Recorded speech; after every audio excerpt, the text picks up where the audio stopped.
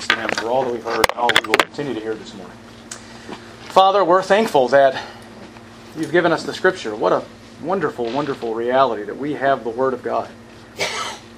Many men throughout history have given their lives for this, for translating it, and even many of the prophets and apostles and teachers in the early church were martyred and put to death for their teachings, and because of their faithfulness and Your providence, Your Word has been preserved and has come down to us, and we're so grateful for that. And now, as we open the Scripture, Lord, it is our prayer that Your kingdom would come, that Your will would be done, that the reign and rule of Christ would extend in the earth, that Your people would be brought into the kingdom, that the fullness of the Gentiles would come in, that all of Your people would be converted. And we're so grateful that You will do that. You're not a Savior who is trying to save people and failing. You're a Savior who will save all of those for whom You sent Your Son to die. You will bring them into the kingdom. You will not fail. None of Your purposes can be thwarted. All of Your purposes will come to pass. You declared the end from the beginning, saying that Your purpose will come to pass. No one can say to You, what are You doing? You do all Your holy will in heaven above and on the earth below. And we believe that, we're confident in that, and we know that no matter what happens, Lord, no pandemic, no act of persecution, no tyrannical government could ever thwart the advancement of Your kingdom. The gates of Hades cannot come against Your kingdom. The gospel will extend forth. Your people will be saved, and for that we're thankful. And we just pray that as a church we would continue to grow in our walk with the Lord, that we would continue to grow in our faithfulness to the commission that You've given us, and that we would bring glory and honor to Your name. So may Your kingdom come, all to Your glory. Amen. All right, if you have your Bibles, turn with me please to Colossians chapter 4. Colossians chapter 4.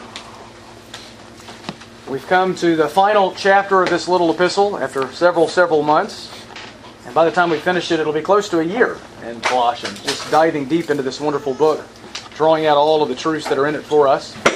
We've come to Colossians chapter 4, and this morning we're going to finish our examination of the verses that we began looking at last time. And that is verses 2 through 6. Colossians chapter 4, verses 2 through 6. And as you already know, Colossians is a Christocentric book, right? It's all about Christ. It's all about His glory, His preeminence, His honor. It's all about the glory of the sufficient Jesus. The supremacy and sufficiency of Christ is the clear theme of Colossians. The false teachers at Colossae were distorting that. They were lying about Christ. They were propagating Christological error.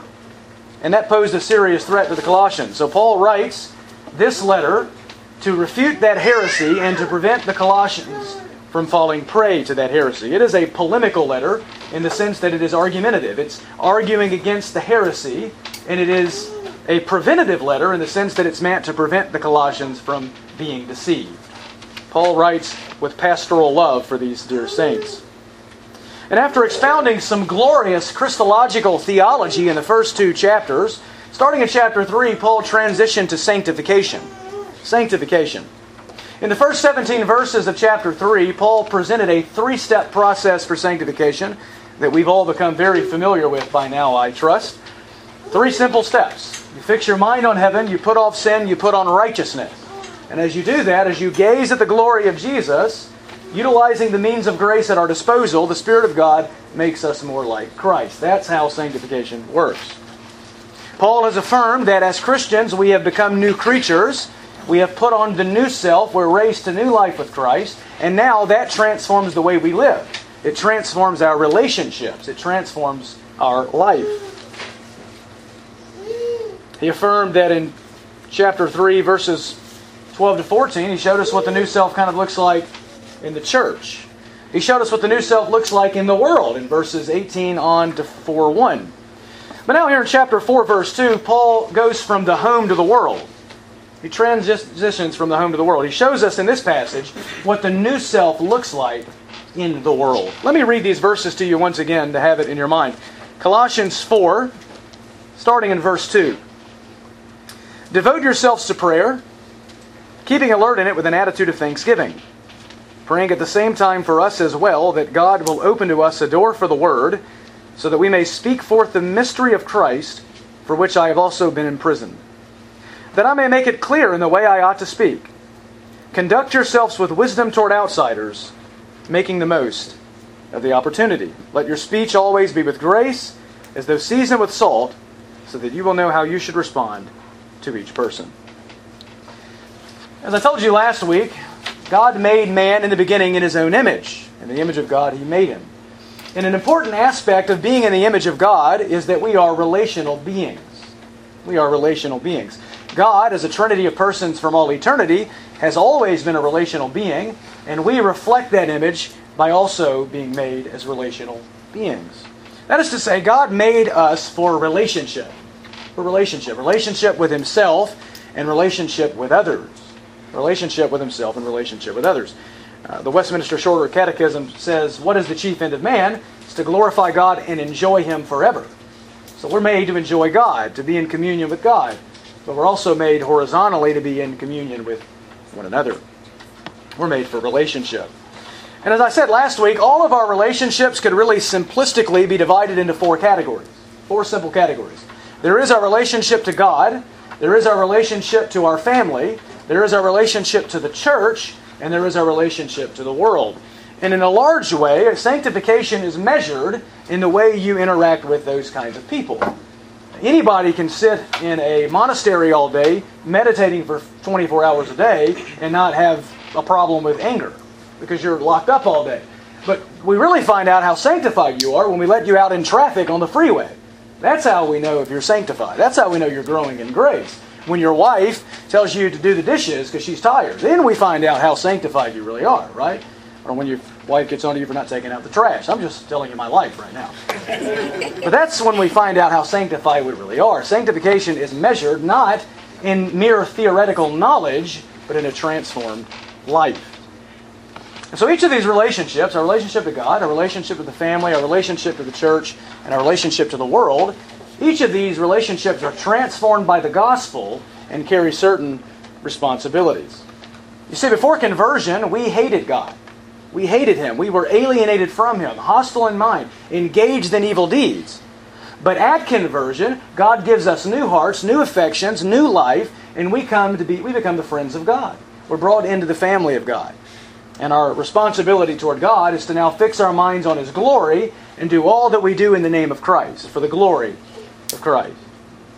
But Paul has shown us also what the new self looks like in the home, right?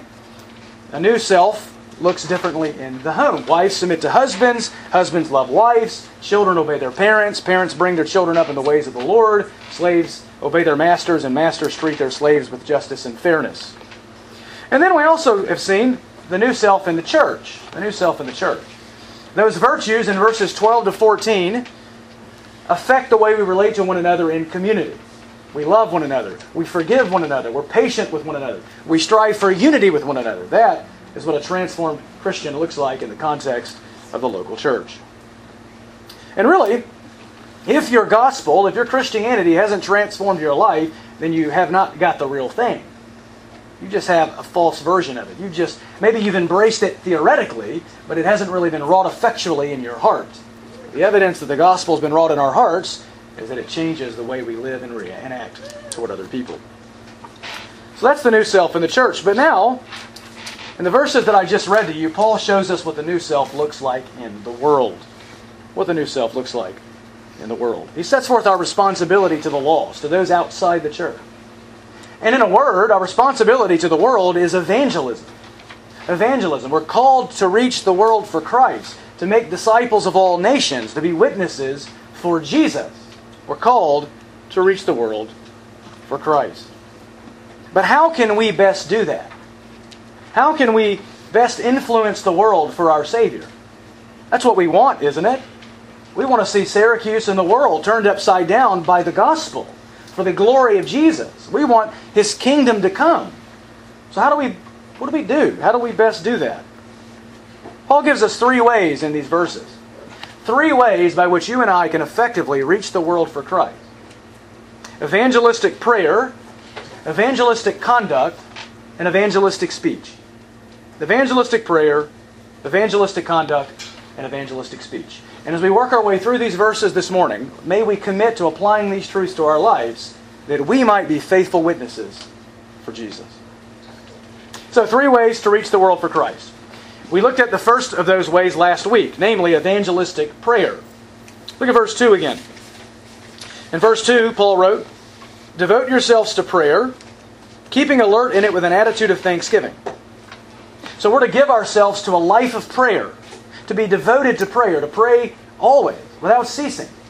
Right? An attitude of God consciousness, to be having set times set apart weekly and daily for prayer, and to just always be in constant conscious communion with God, constant fellowship with Christ, thinking heavenly, thinking upward, looking upward. But we're also to pray with watchfulness, he says. Remember, we need to be alert, we need to be awake. We can't pray falling asleep, right? We talked about that. And also, you need to be alert to the needs around you. Be alert to the needs of the saints. And specifically, be alert to the temptations that are overcoming you, so you can pray with specificity. And then, of course, we saw that we are to pray with thanksgiving. And all of our prayers, our hearts ought to be thankful. We pray with an attitude of gratitude, a thankful heart. So that would be the frequency of prayer, the condition of prayer, and you could say the attitude of prayer. But then in verses 3 to 4, we saw two more elements of prayer. Two more elements. We saw the objects of prayer and the content of prayer. And that's to ask the question, who do we pray for and what do we pray? And we saw that last week. In verse 3, Paul said, praying at the same time for us. Praying for us. Paul says, pray for me. Pray for me and my co-laborers, my companions. So the ones for whom we should pray is other believers, and specifically in this case, other church leaders. But then Paul made two requests. Two requests in verses 3 and 4. Verse 3, praying at the same time for us as well, that God will open to us a door for the word, so that we may speak forth the mystery of Christ, for which I have also been imprisoned. Paul wanted gospel opportunity. He wanted doors open for the gospel, so he prayed that the Colossians would pray toward that end. And then finally in verse 4, we saw his second request. Verse 4, pray for me, he says, that I may make it clear in the way I ought to speak. So he prays for gospel clarity, gospel opportunities, and gospel clarity. God, open a door for me to preach the gospel and grant me clarity as I do it. Simple. Do you pray that way? Is that the way we pray? I've said it before, right? Most of our prayer lists, and there's nothing inherently wrong about praying for Aunt Susie's big toe, right? May the Lord heal it. We want that. We want to pray for people's health. We want to pray for people's financial resources. But I think that there's a primary thrust to the prayers of the Bible. They're usually God-centered and spiritually focused. And so we need to pray for the kingdom of God. We need to pray for doors. Pray that God would open up a door for you, for others, and specifically for gospel ministers, that He would give them opportunities for the gospel and give you clarity. And by doing that, you'll be amazed as you watch the Lord open up doors. And then you'll feel bad about yourself when you don't walk through those doors later. So you need to be ready, right? Be bold. So evangelistic prayer is the first way by which we can reach the world for Christ. But there is a second way by which we can influence the world for our Savior, and that is evangelistic conduct. Evangelistic conduct. That's where we pick up this morning. Look at verse 5. Verse 5. Conduct yourselves with wisdom toward outsiders, making the most of the opportunity. We're to conduct ourselves with wisdom toward outsiders. Now, what in the world is an outsider? We don't even like that term today, right? Seeker-friendly church, let everybody feel included, inclusive, tolerance. But the Bible uses that word outsider. What is an outsider? Let me read a passage from 1 Corinthians chapter 5 that answers that question. 1 Corinthians 5:12, Paul says, "For what have I to do with judging outsiders?" There's that word. What do I have to do with judging outsiders? Do you not judge those who are within the church? So notice Paul's distinguishing there between outsiders and those within the church. So outsiders then would be those outside the church, those outside of Christ, those outside the faith, unbelievers, non-Christians, who we are called to evangelize, whom we're called to bring the gospel to. And we are to conduct ourselves with wisdom toward unbelievers. But what is wisdom? What is wisdom? We talk about that word a lot. Might say this person's wise, or that was a wise decision, or that was not a wise decision. We talk a lot about wisdom. Well, first of all, that word conduct there, the word literally means to walk. This is the way we're to live our life. Whatever this wisdom is, it has to do with the way we live. Paul says, live in wisdom before outsiders. It's the pattern of our life. The pattern of our life must be one of wisdom. Wisdom. But what is that? What is wisdom? What does it look like? It's the word Sophia, where we get English words like sophistication from, right? We get the word philosophy, meaning lover of wisdom. The word wisdom, it just usually, we talk about it this way, it's knowledge applied. Wisdom is knowledge applied. It's more than knowing facts, it's applying those facts. It's living life in light of those facts. It is to live out the Word of God. To live out the Word of God. Now, where do we get this wisdom? Where do we get it? We get it from God. It's given by God. Listen to what James 1:5 says. If any of you lacks wisdom, let him ask of God, who gives to all generously and without reproach, and it will be given to him. Simple enough, right? We keep making bonehead mistakes in life. Just ask the Lord for wisdom. He'll give us wisdom. God will give us wisdom. We have a biblical illustration of that, don't we? Who can we think of in the Bible, specifically the Old Testament, that asked the Lord for wisdom? Solomon. Solomon, right? God told him, ask whatever you wish, and instead of praying for long life or riches and wealth, he prayed for wisdom. That itself was a very wise request. He already had some wisdom in there, I think. But the Lord granted him wisdom and also granted him all the others. Now, that's not a promise to you. You might not get rich and have a long life because you pray for wisdom. But you will get wisdom if you pray for wisdom. God will grant you wisdom. Proverbs 1:7 says, the fear of the Lord is the beginning of wisdom. So true wisdom is granted only to those who fear God and bow the knee to Him in faith. Apart from that, there is no wisdom. That's why we live in the culture in which we live, right? Romans 3, there is no fear of God before their eyes, and then there is no wisdom in their hearts. If you don't fear God, you do not have wisdom. That's why we live in a culture, as I've said before, that can't figure out who's a boy and a girl, but denies God's existence on a scientific basis. They can't even account for the scientific methodology, and yet they try to utilize it against the God that they do know. But if you don't fear God, you cut yourself off from the source of wisdom, you have no wisdom. You have none. So wisdom comes from God, and He grants it through prayer. But this wisdom is found in Christ. It's found in Christ. Remember back in Colossians 2, Paul said that in Christ are hidden all the treasures of wisdom and knowledge. Christ alone. Christ alone. You should recall that the false teachers in Colossae, they were selling a false form of wisdom. A false form of wisdom.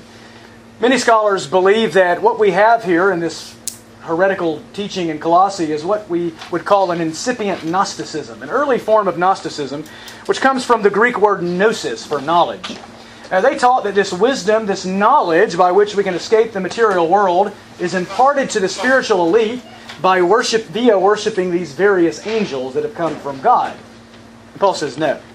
That's insane. That's nonsense. True wisdom, the only place true wisdom is hidden is in Christ. And it's available to all who come to Him. All who come to Him. Wisdom cries aloud in the street. How long, O naive ones? How long, O simple ones? Will you reject wisdom? Come to me. Come. And all who come to Christ find that wisdom. But if you're not in Christ, if you're an unbeliever today, you don't have a lick of wisdom. You don't have any wisdom. Psalm 14:1. The fool has said in his heart, there is no God. 1 Corinthians, the wisdom of the world is folly before God. You can take all the philosophers, all the seemingly genius scientists of the world, put them all together, and they have nothing to offer compared to the infinite wisdom of God. God is wise. And those who embrace His truth find wisdom. But if you're not in Christ, you're a fool. That's not the Bible engaging in derogatory name-calling. That is just an accurate description of one who rejects God, the source of wisdom, and thus reduces himself to folly. You reject God. You know God exists. You know you've broken His law. You know you deserve His wrath. You've heard the gospel. Everything's offered to you in Christ. True forgiveness, true grace, true wisdom. And you reject that for the way of death. You are a fool. A fool. What would we think of someone who holds on to a suitcase full of money as he sinks into the sea, instead of giving up the suitcase to swim to the life preserver? So it is for the man who sinks to hell out of his love for the world instead of fleeing from the world and running to Christ by faith. That's a fool. So this wisdom is found only in Christ, and we know that. We have wisdom. When the world cries out around us that the sky is falling, we know God is in control. God is sovereign. When the world cries out, we came from monkeys and fish, we know that's an absolute insane lie. We know where we came from. When the world cries out, there's no God, but Black Lives Matter. How do you get that? How do you get animals' lives mattering? Only the Christian worldview can account for that. Only the Christian worldview offers a worldview in which wisdom is even possible. Wisdom comes in Christ. And this wisdom is found for us in the Word of God. It's delineated in Scripture, stored in the Word of God. Back to Colossians 3, verse 16. Remember, Paul said, "Let the word of Christ richly dwell within you in all wisdom." All wisdom. If you let the Word of God dwell in your heart, you'll have wisdom. MacArthur says if you master the Word of God, you'll always know what to say to the culture. Right? Master the Word of God, you'll have real wisdom. Real wisdom. Proverbs 2:6 says, "For the Lord gives wisdom, from His mouth come knowledge and understanding." Wisdom comes from the mouth of God. It comes from Scripture, His words, out of His mouth, recorded in Scripture. And what does 2 Timothy 3 tell us? All Scripture is what? Inspired by God. The Greek theopneustos, breathed out by God, spoken out of the mouth of God. That's where true wisdom is found. It comes from God, it's hidden in Christ, revealed to us in Scripture, and imparted to us through prayer. So those who diligently and prayerfully study the Word of God, they are the ones who will have the most wisdom. Diligent students of Scripture have wisdom. But now, practically speaking, what does this wisdom look like in our everyday life? What does it look like? Well, if wisdom is the ability to ascertain the practical principles of Scripture, to draw them out and apply them to our lives, then wisdom looks like obedience to the Word of God. It looks like a transformed life. It affects our behavior. You know, you can know a lot of facts and be a fool. In fact, you could say that the biggest fool in the world is the one who knows the most of the Word of God and doesn't apply it. That's a fool. True wisdom is the application of that knowledge, to live in light of that knowledge. In James chapter 3, we learn about wisdom from above. In verse 13 of James 3, James writes, "Who among you is wise and understanding?" And everybody in our culture goes, "Oh, me!" Right? Me! "Who among you is wise and understanding? Let him show by his good behavior his deeds in the gentleness of wisdom." You see that? True wisdom demonstrates itself in our behavior, in the way we live our life. And then he goes on in verse 17 to give us a detailed description of this wise behavior. He writes, "But the wisdom from above is first pure, then peaceable, gentle, reasonable, full of mercy and good fruits, unwavering, without hypocrisy." And in verse 18 he adds, "The seed whose fruit is righteousness is sown in peace by those who make peace." That's wisdom. Purity, peace, gentleness, righteousness. It's the fruit of righteousness. The fruit of the Spirit. A transformed life. That's the way you are to conduct yourself. That's the way you're to live your life before an unbelieving and watching world. Live a life of wisdom. A life of godliness. A life of obedience to the Word of God. And then you'll avoid bringing unnecessary reproach upon the gospel. But how does this aid us in our evangelism? What does this have to do with evangelism? We've already established that living a godly life is not evangelism, right? We've established that in Sunday school. Evangelism is to proclaim the gospel, right? We saw that back in verse 3. We're going to see that again in verse 6 in a few minutes. But the word euangelizo, where we get the English word evangelism, means to speak the good news. Declare the good news. So that old quote, right? Share the preach the gospel, if necessary use words, that is unbiblical. It is unbiblical. You cannot preach the gospel without words. Faith comes by hearing, hearing by the Word of Christ. You want people to come to faith, you need to preach the Word of Christ. They don't need to see your godly life primarily. Your life's important, but what they primarily need to hear about is the life, death, and resurrection of Jesus. But your life, when it's lived in conformity to that truth, honors the gospel. It commends the gospel. It adorns the gospel. But to live opposite of that would bring reproach upon the gospel. So that's where we get it. But A better way to word that quote would be, preach the gospel, if necessary, use an amp. Right? Because we have to use words to preach the gospel. So what does it have to do with our behavior? It means that when we live in wisdom before an unbelieving world, it brings honor to the gospel. It brings honor to the gospel. A godly life makes our witness more attractive, more appealing, more believable. If we go out saying, friend, you're strung out on drugs, keep on going, it's going to damn you to hell, but Christ offers you real life, real forgiveness, real liberation. He'll save you from hell, transform your life, and then He sees us living in sin. He'll be like, what? Your gospel will do that? So our lives commend the gospel, or they bring reproach upon it. So we should never do anything to put an unnecessary stumbling block in the way of an unbeliever. We should do nothing that would hinder the progress of the gospel, lest we tear down with our lives that what we build up with our mouths. We don't want to do that. We want our lives and our speech to be consistent. We are, as Jesus said in Matthew 5, the salt of the earth and the light of the world. Right? So we should, as He goes on to say, let our light shine before men in such a way that they may see our good works and glorify our Father who is in heaven. That's what we want. Philippians 2:15, you are to prove yourselves to be blameless and innocent children of God above reproach in the midst of a crooked and perverse generation among whom you appear as lights in the world. That's what we are. We're the lights in the world. The glory of Christ is seen in the way we live. And the way we live should be in such a way that it commends the gospel. Are you doing that? Is your life doing that when you're at work? When you're at school? When you're driving in traffic? When you're doing ministry? Does your life bring honor to the gospel or reproach upon the gospel? That's a question we have to always consider. MacArthur says, believers are called to live in such a way that they establish the credibility of the Christian faith and make the most of every evangelistic opportunity. Then he adds, what believers are gives credibility to what they say. Right? A life that is in conformity to the Word of God will bring honor and commendation to the gospel. And we do all of this, the end of verse 5 says, making the most of the opportunity. Making the most of the opportunity. The Greek here could literally be rendered redeeming the time. We've heard that, right? Redeeming the time.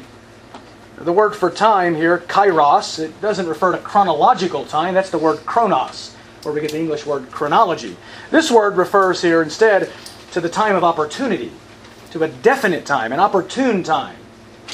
He says, buy up the time. How do you do that? You can't buy more time, can you? No, the only way to buy up the time is to use the little time you have in a way that brings glory to God. To use the little time you have the right way, an effective way. So Paul's speaking metaphorically here. He's saying, make the most of the time. Make the most of every opportunity. The same thing he said to the Ephesians, right? Ephesians 5, therefore, be careful how you walk. That word walk again. Not as unwise men, but as wise. Okay, so you don't need to live your life as a fool. You need to live it in wisdom. Then he goes on and says, making the most of your time. You got that? A wise man makes the most of his time. A fool squanders his time away. Make the most of your time. Then he goes on and adds, because the days are evil. So then do not be foolish, but understand what the will of the Lord is. So do you want to walk wisely? Then know and do the will of God. That's wisdom. Know the will of God and live out the will of God at every moment for His glory. That's what a wise man does. Why? Because the days are evil. We could even add because the days are short. Life is a vapor. Here today, gone tomorrow. If you're like me, you can't believe you're almost 30. I'm feeling it on my back this morning, right? And some of you are feeling it a lot more than I am. Don't lie, right? So we get old. It happens so quickly. I remember being 11, 12, 13 like yesterday. Laying in my bed. I would often do this. I don't know if you guys do this, but often I'll lay in my bed, and when I was young, I would think, man, I'm already 13.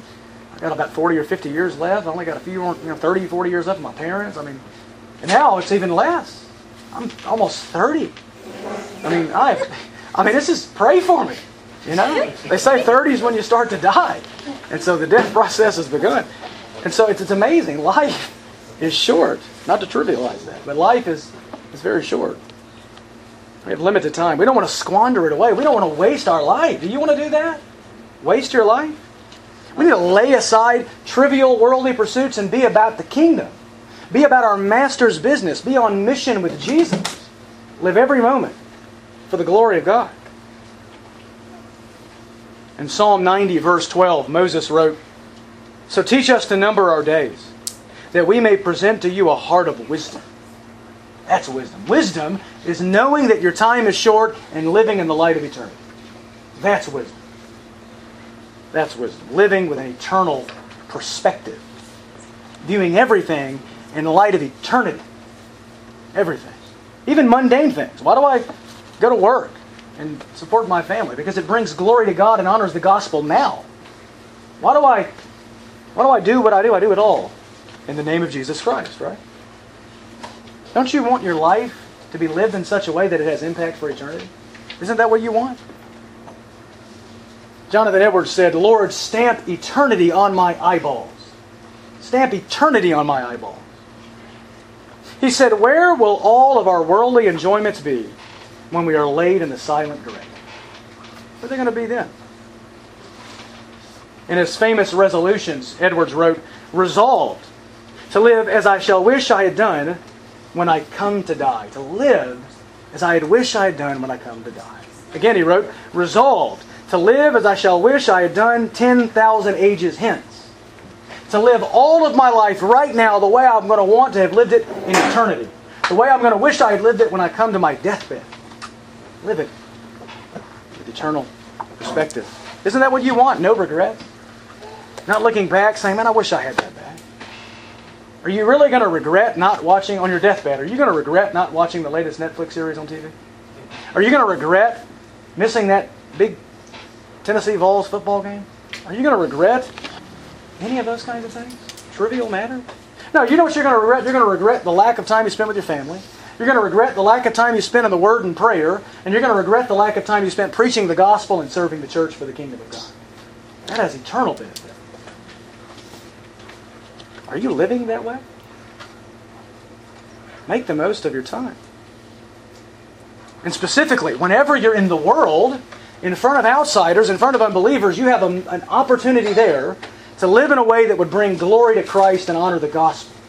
Don't waste it.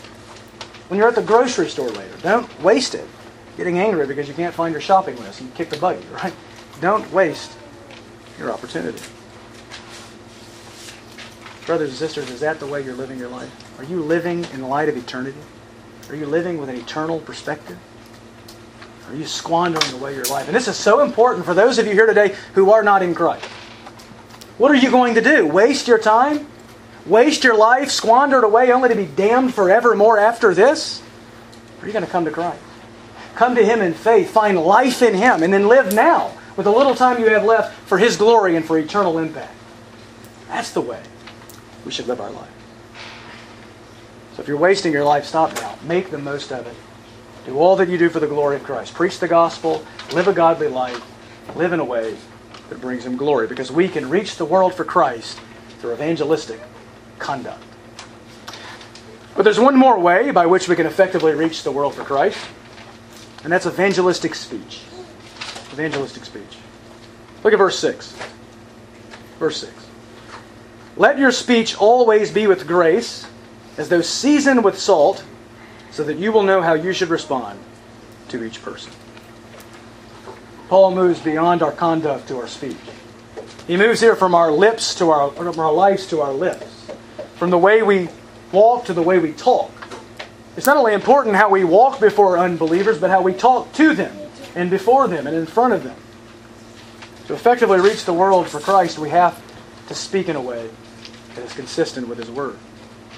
So literally, let your words always be with grace. This is the way we could render this passage. Always speak with grace. What is grace? We talk a lot about that word. The word grace, charis in the Greek, it means favor, kindness. And it usually has the idea of undeserved kindness. You're to speak with kindness to those around you. And this is true of evangelistic conversations specifically, and even just ordinary conversations with unbelievers in general. We're to speak with kindness to them. Always. At all times, even whether they deserve it or not, whether they treat us well or not, we're to speak to them with grace. Doesn't matter if you're driving in traffic, shopping at the grocery store, posting on Facebook, arguing with people about politics. You should speak to them in grace. Is that what you do? Speech is important, by the way. Jesus says, by your words you'll be justified, and by your words you'll be condemned. Calvin said, the tongue is a window to the soul. You want to look into someone's house, you look in the window. You want to look into someone's heart, you look at their speech. How do you respond to people when they treat you harshly? Do you speak with grace? Or do you respond harshly as well? He says, let your speech always be with grace as though seasoned with salt. Now, what in the world does salt have to do with anything? Salt. What does salt have to do with evangelism? What was salt used for in Paul's day? Two primary purposes. To preserve food and to season food. To keep it from corruption and to make it taste better. So Paul's saying this, speak with grace because it makes your speech better. It softens the blow. You see, we can say very tough things, but if we speak it with grace, it's often going to be more well received. Right? We can say harsh things. I mean, you could tell a sinner, friend, I love you. I care for you. I don't want you to die in your sin and go to hell. Please come to Christ. Or you can say, you sinner, God hates you. You need to repent. You communicated truth in both conversations. But one was with grace and one was not. One was honoring to God and one was not. We've all seen the churches with their sandwich boards and God hates people, and it's not an effective way to speak the gospel to people. We need to speak with grace. If you just speak harshly, you're going to turn your hearers off. You're going to anger them, incite them, cause them to want to persecute you. And if you're persecuted for preaching harshly, you're not being persecuted for Jesus. You're being persecuted for being a jerk. And you're getting the fruit of your labor. It's what you've earned for yourself. We need to speak with grace. Ephesians 4:29 says, let no unwholesome word proceed from your mouth, but only such a word as is good for edification, according to the need of the moment, so that it will give grace to those who hear. That's what we want, to speak in a way that gives grace. Those who are living in a state of grace should speak with grace. Those who are saved by grace should flavor their speech with the same. We must speak with grace. And you're to do all of this, he says at the end of verse 6, so that you will know how you should respond to each person. That's how you need to respond. In grace. In kindness. And this also calls for wisdom, doesn't it? We need to know how to respond. We need to say the right things to the right people at the right time, in the right circumstances, in the right way. We need to do that. And we always need to do it with grace. Ecclesiastes 10:12 says, words from the mouth of a wise man are gracious, while the lips of a fool consume him. Right? Wise men speak with grace. Fools do not. They speak harshly. And it consumes them. Their words come back upon them. Proverbs 15:1 says, a gentle answer turns away wrath, but a harsh word stirs up anger. Someone's angry at you, and you say something harshly back, they're going to just get even angrier. But if you say something kind, right, I like your shoes, maybe that'll turn them away. Right? So, gentle answer turns away wrath. So don't be persecuted for being a jerk. Be persecuted. The gospel is offensive enough. We don't have to add our own offense to it. You don't have to do that. Don't go out and get persecuted, put pictures of yourself on Facebook and say, look, being persecuted for Jesus. When really you're being persecuted for being a meanie. Show grace. Speak with grace. That's what a wise man does. And who's our model in this? Who's the epitome of a wise man? Jesus. No brainer, right? Jesus. Our Lord Himself. Luke 4:22 says, all were speaking well of Him and wondering at the gracious words which were falling from His lips. Gracious words. We need to keep in mind here that Jesus was hated by the world, right? Because He testified that their deeds were evil, John chapter 7. That's true. But a lot of times in Jesus' ministry, it was really the minority that were persecuted. It was usually the religious leaders. The crowds, though many of them were superficial, wanted the wrong things, at least they were speaking well of Him because He was speaking gracious words to them, even when He said harsh things. I mean, you can imagine Jesus in Luke 13:3, unless you repent, you'll all likewise perish. How do you think He said that? You're going to perish? My friends, you're going to perish. I don't want that. Right? That's the sense. Be the grace. So Jesus' words were gracious, and so should ours. If we're really going to walk as He walked, if we're really going to be conformed to His image, we must speak with grace. Remember, we're to be the salt of the world, right? Mark 9:50, Jesus said, salt is good, but if salt becomes unsalty, with what will you make it salty again? You ever had salt that became unsalty? Me either, right? It's not good when it does, though. You go to McDonald's, you get your fries, and there's no salt on them. We understand that, right? No salt, it's not very good. It's salt. Have salt in yourselves and be at peace with one another. So we're to have salt in ourselves. We're to flavor our speech with grace, as with salt. That's how you need to respond. And this is true, again, in every situation. It doesn't matter if it's a conversation about politics, if it's a conversation about the weather, about sports, or about the gospel in particular. Your speech must be with grace. Even when we defend the faith against skeptics, right? Even when I'm talking to the one that's Pentecostal on the sidewalk at the abortion clinic. 1 Peter 3:15 tells us the way we're to engage in apologetics. Peter writes, but sanctify Christ as Lord in your hearts, always being ready to make a defense to everyone who asks you to give an account for the hope that is in you, yet with gentleness and reverence or respect. That's where we get the word apologetics from, by the way. The word defense, apologia. Make an apologetic and do it with respect and kindness and gentleness. That's the way we defend faith. We must proclaim the gospel with grace. Max Anders wrote, we are to share the gospel with clarity, wisdom, and grace. MacArthur adds, the gospel should be proclaimed clearly, boldly, wisely, and graciously. It's clear. It's easy to understand. It's wise. You know what to say at the right times. It's bold. You're not going to shrink back from declaring what is profitable. But it's gracious. You're going to say it with kindness. Douglas Moo wrote, acting wisely toward outsiders includes making the most of every opportunity and speaking to them in the right manner. Brothers and sisters, may that be true of us, that Christ is King. May we be a people who speak with grace. So how do we effectively reach the world for Christ? 3 ways. Evangelistic prayer, evangelistic conduct, and evangelistic speech. Evangelistic prayer, evangelistic conduct, evangelistic speech. Pray for God to open up doors for the Word. Live a godly life before an unbelieving world. And when you speak to them in general conversation or proclaim the gospel to them, do it with grace. And as you apply these 3 things to your life, as we apply these 3 things to our lives, we can be confident that the Lord will use Christ as King Baptist Church to advance His kingdom and reach the world for His glory. And I know you all know this, right? This is our culture here. We have a culture of evangelism in Christ's kingdom. It's the lifeblood of our church. It's amazing over the last week how many of you have told me about the witnessing encounters you're having. It's amazing. This is just a church that is on fire to reach the world for Christ, and I'm grateful for that. And I'm not saying that in a flattering manner. It's true.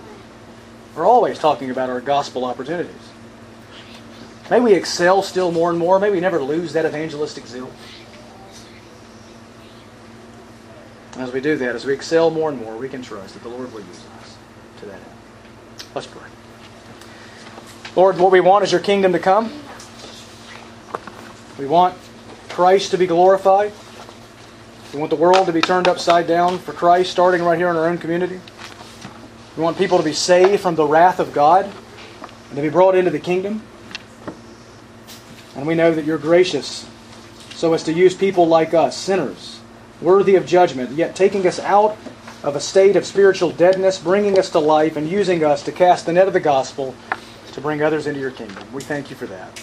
So help us as a church to be faithful, and may you graciously honor our weak endeavors to bring people into your kingdom for your glory. Amen.